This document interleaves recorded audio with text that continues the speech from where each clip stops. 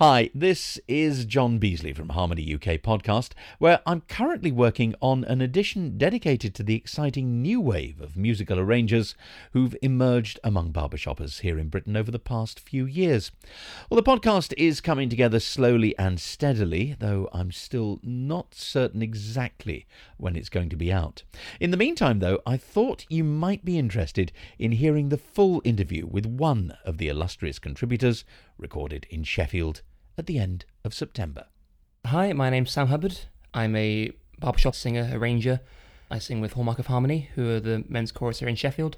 And for the last few years, I've been doing freelance work as an arranger for barbershop groups and for other kind of vocal ensembles as well. Let me just ask you then about your interest in arrangement and how that started. I mean, does it go back as far as your interest in the actual singing as well? Yes.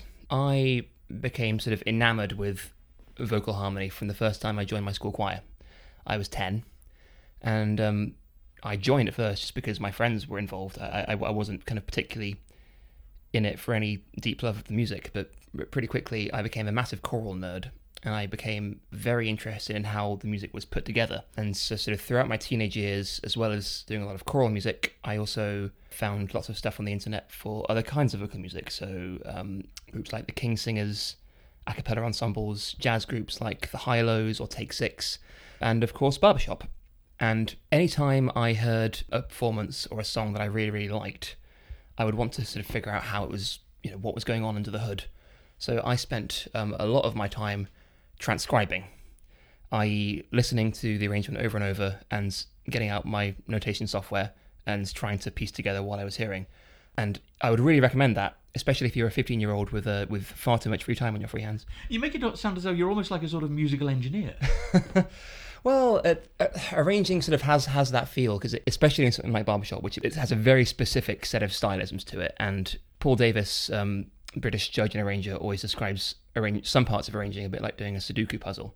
So, there's an artism there and a creativity, but there are some parts of it that do feel more technical and feel like things that have to go in a certain place because of what other things are doing. So it's, barbershop chord writing feels a bit like a crossword or a Sudoku sometimes. So when you were 15 and you were listening to these songs and thinking, I wonder how they work and what happens if you pull those bits apart, were there particular songs that appealed to you? Were there particular things about songs that made you more interested in some than in others? I'm not sure. I think I tried to listen kind of as widely as I could. I think I've always been more drawn to things that are quite harmonically rich. I especially liked groups like Take Six, who have kind of really zany arrangements with very, very colourful harmony and jazzical chords. I liked light affair stuff as well. I tried to listen pretty broadly. I think I was all-consuming, to be honest. I sucked up a lot of repertoire and a lot of groups in my teenage years. It was a pretty formative experience. And yet the first song that's listed on your page on Facebook as having been arranged by you was a very, very basic song. It was Happy Birthday, wasn't it? Well, that's the first arrangement that I've put as available for public consumption, not necessarily the first one I did. But no, I had a quartet of sorts at school in sixth form. There was me, who was obsessed with stuff like barbershop, and three other friends who were sort of into it a little bit and thought it was fun sometimes. And it was one of our classmates' birthdays, and I think someone just had the idea, we should sing Happy Birthday to them. I thought, oh yeah, that is a good idea. So I think I spent about 2 weeks trying to pen something together. Of course, by which point it was not that person's birthday anymore and therefore useless. But I think we sang it once or twice in upper sixth, much to the annoyance of whoever we were serenading. So what do you count then as your first really serious attempt at barbershop, an arrangement for a barbershop quartet? Well, my first commission from a barbershop quartet was my arrangement of the Joe Stilgo song We Should Kiss, which I arranged for the Emerald Guard. And that came about because of the fact that I joined Hallmark. So Hallmark's music leadership team consisted, and still consists, of Andy Allen and Tim Briggs, both of whom are members of the Emerald Guard. And they knew that I dabbled in the dark arts, and very graciously offered to try me out and said, we've got this song we've been wanting to do, would you like to have a go? And I spent a very long time on it, I think probably far longer than they were expecting. But they still sing it, which is very kind of them. And that was probably my first real jab at arranging something meaty and involved. And you've done quite a lot for the Emerald Guard. We can see why, given your links with Hallmark as well. But some of them have been quite controversial. I remember, I think 3 years ago at Babs, they did Me and Mrs. Jones, the Billy Paul, the soulful song. And your arrangement was quite like Billy Paul's original in terms of its shape, and it was clearly recognisable. Judges weren't so keen, though. There was one in particular, I'm told, who questioned whether this was really barbershop and whether they should get all the points that they were otherwise going to get. It straddled the line, certainly, and I think that was actually what we were aiming for. The Emerald Guard are known contrarians. So you were deliberately setting out to be contrary, to see what you could get away with? Not setting out to be contrarian, but I think we were setting out to do something that was on the edge stylistically and that was as faithful as possible to the arrangement. And it went through several drafts, so I was doing a bit of a back and forth with them, sending them a version saying, what do you think of this? And they were like, oh, we like this, but we feel it's a bit square here. Maybe you could. So I was egged on, I think I would say, by them to produce something that was a bit more, a bit more stylistically edgy. And yeah, and it was a calculated risk. We knew it was towing the line. And I think that's evidenced by the fact that they've sung it twice in contest, and one year it scored pretty well, and the other year it didn't score so well. So it is, it's a high risk, high reward game doing contest material like that. You see, I'm wondering about that. I'm wondering, for example, what sort of reaction you were hoping for if the one judge who looked like he'd swallowed a wasp when he heard it had actually persuaded the others that maybe the Emerald Guard should be disqualified with that song. Would you have seen that as a bit of a feather in your cap, or would you have been deeply disappointed? Neither, really. I guess I have a bit of sympathy with that judge's plight because I'm a music candidate myself, so I know the dilemma of having to assess on the spot how good of a vehicle something is. But if they decided that they really didn't like it and they gave it a 50 or something, I think I would have just taken it as a learning experience rather than being necessarily either hugely disgruntled or, for that matter, hugely proud. I don't think I'd be either. There are a lot of younger British barbershop arrangers at the moment. You think of Nick Bryant, there's Hannah Briggs, there's Simon Arnott, James Whittick, there are others. I mean, do you all see yourselves as sort of pushing the boundaries? That's a difficult question. Do you mean stylistically pushing the boundaries? Yeah. It probably depends. It's case by case, I think. I think some of the people you've mentioned there arrange stuff that is really quite out there, and some tend to do stuff that's a bit more accessible, a bit more what you'd expect from barbershop of the past, maybe. But it does seem that we're going through. I don't know. It's a renaissance feels too strong of a word, but it does seem that arranging is a very in thing right now, particularly among younger barbershoppers, and I think that's a really positive thing. I think that's driven in part by the barbershop culture as a whole. So the same sort of things is happening in the States. So a trail was blazed by Patrick McAlexander, who was a young guy who dabbled for a long time and then suddenly got a series of very big breaks, and over a few short years has become one of the most sought after names in the barbershop arranging world. And you also have quartets like Instant Classic, where all four of them arrange, and Theo and Cole in particular have become very, very popular with a lot of top groups. So I think stuff like that has helped people to feel that arranging is more accessible and that it's something that everyone can have a go at, rather than some dark mystic magic that's reserved only for a few keepers of the guard. In terms of the people who are sort of under 35 as opposed to over 35, has it got something to do with the fact that a cappella has become fairly cool? You've got Deke Sharon and Pitch Perfect and all these things on and Glee on television and so on. It does make a cappella seem much more accessible than maybe it would have done, to my generation, when there's very little of it about in the charts, particularly. I think that's true. Yes, I think that probably is true. But at the same time, I think that a lot of the people who have become arrangers were involved in barbershop before that movement, really, anyway. I've got to say myself, I've never even seen an episode of Glee, so I've got no idea what I'm missing. But I am a big fan of Deke Sharon, and he's utterly prolific, probably the most prolific vocal arranger in the world, besides maybe someone like Kirby Shaw. But yeah, I think that probably has played a role in kindling the fire of younger arrangers, and also in sort of encouraging a crossover of styles. So arrangers who perhaps without the likes of Deke Sharon may have just stuck to more square barbershop arrangements have tried experimenting with.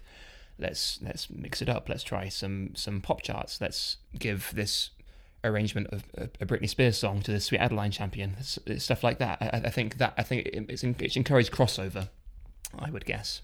Your own collection of songs is pretty eclectic in terms of your arrangements, all the way from the Star Spangled Banner through Paul McCartney to Spice Girls, Britney Spears. Thank you very much indeed. Yep. Are you trying with those songs to develop your own style? Are you hoping that eventually people will hear a song and say that's a Sam Hubbard arrangement? Not really. I think I'm more trying to develop my own range of ability and my ability to arrange in different styles. Although, to be honest, more than that, what drives my eclecticness isn't my own fancy, it's whatever people are paying me to do, to be honest, which may include Paul McCartney, it may include Britney Spears, it may include Tim Panelli songs. I love all of them and I'm happy to do all of them. Does that mean as well that when you get a commission that you look at the chorus or the quartet that's likely to sing it and try and temper the song towards their particular talents? Absolutely, yes, without a doubt. I think that's vital. How do you do that if you're starting from scratch? I mean, you can't know every chorus. You've done 2 or 3 for my chorus, for example, Capital Chorus, and lovely songs, all of them to sing. But I mean, you can't really have known what we were like when you started off.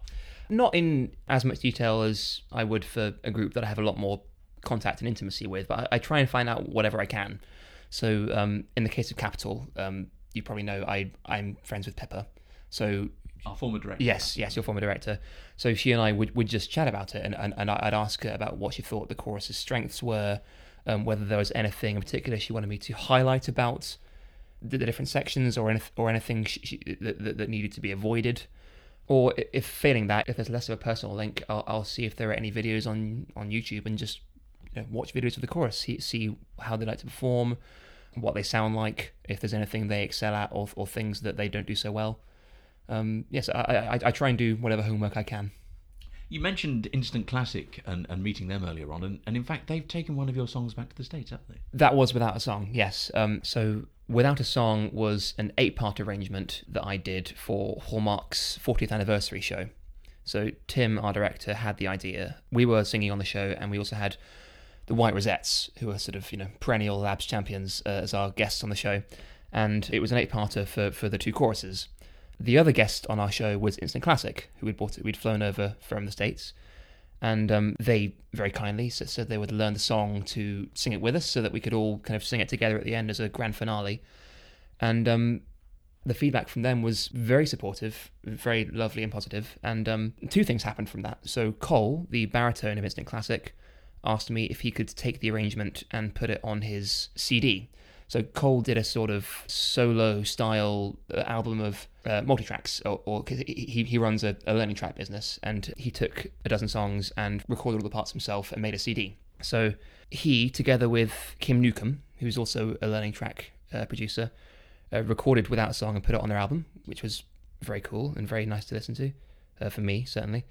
And then Theo, the lead of Instant Classic, asked me if he could take the arrangement and stage it on the BHS stage. So Theo, I think, was in charge of running what's called the Saturday Night Spectacular at BHS this year, which is a sort of mini show they do before the quartet finals. And they were looking for a finale, and he messaged me about a fortnight before before it was due to happen and said, "Do you mind if we buy it and use it?" And after I picked up my drawer off the floor, I said, yes, of course. And I watched the whole thing live on the webcast at sort of stupid o'clock on the morning on Tim and Hannah's living room sofa. Yeah, and it was a wonderful experience. It was surreal more than anything else, to be honest, because I've spent so many years watching the webcast, seeing all these groups that I admire singing songs. It just feels like this whole other faraway land. But it was very strange to see something that I'd written coming out of the laptop speakers as something on the international stage. It was very cool and a bit scary, but mainly cool. Looking at social media, there were a lot of British barbershoppers for whom seeing your song being performed on that international stage was a joy and a source of pride. Is it something that you count maybe as one of the highlights of your career today? Yeah, probably of my arranging career. But I think stuff like that is becoming more commonplace for UK arrangers, which is very exciting. I've just got back in from New Orleans, which was where the Sweet Adelines convention has just happened. I'm still feeling a little bit jet lagged, but that was a great week. But it was very exciting from an arranging point of view because there were a lot of British arrangements on the stage. So I was there to support 4 groups from Region 31. So there were quartets Nightfall and Fortuity, and the choruses Viva Acapella and the Forth Valley Chorus. Fortuity and Forth Valley both made the finals, which was great, the top 10.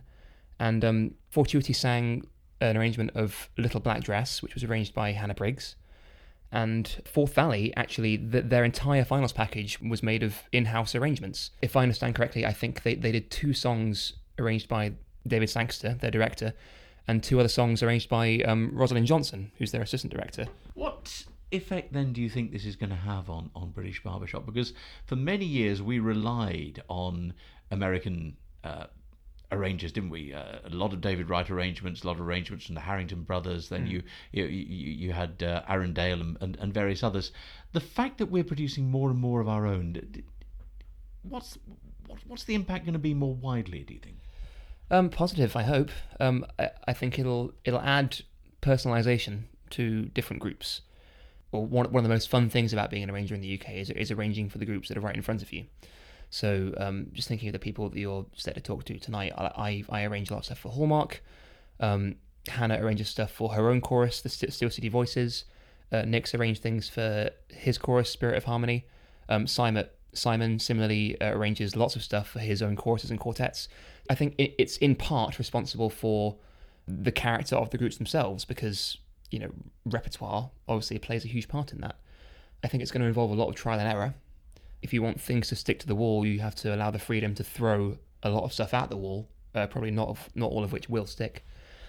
But yeah, I think it's very exciting. I think it's a very exciting time to be a barbershopper in the UK and to be an arranger in the UK because there are more than ever, there are a lot of groups who want commissioned arrangements and there are a lot of people who are willing and able to do them. Sam Hubbard, to whom it was a great pleasure to talk for the podcast. And as I said right at the beginning, you'll be able to hear from several more young British barbershop arrangers making their mark in our next edition, which I hope will be out before too long. Till then, from me, John Beasley, thank you for listening.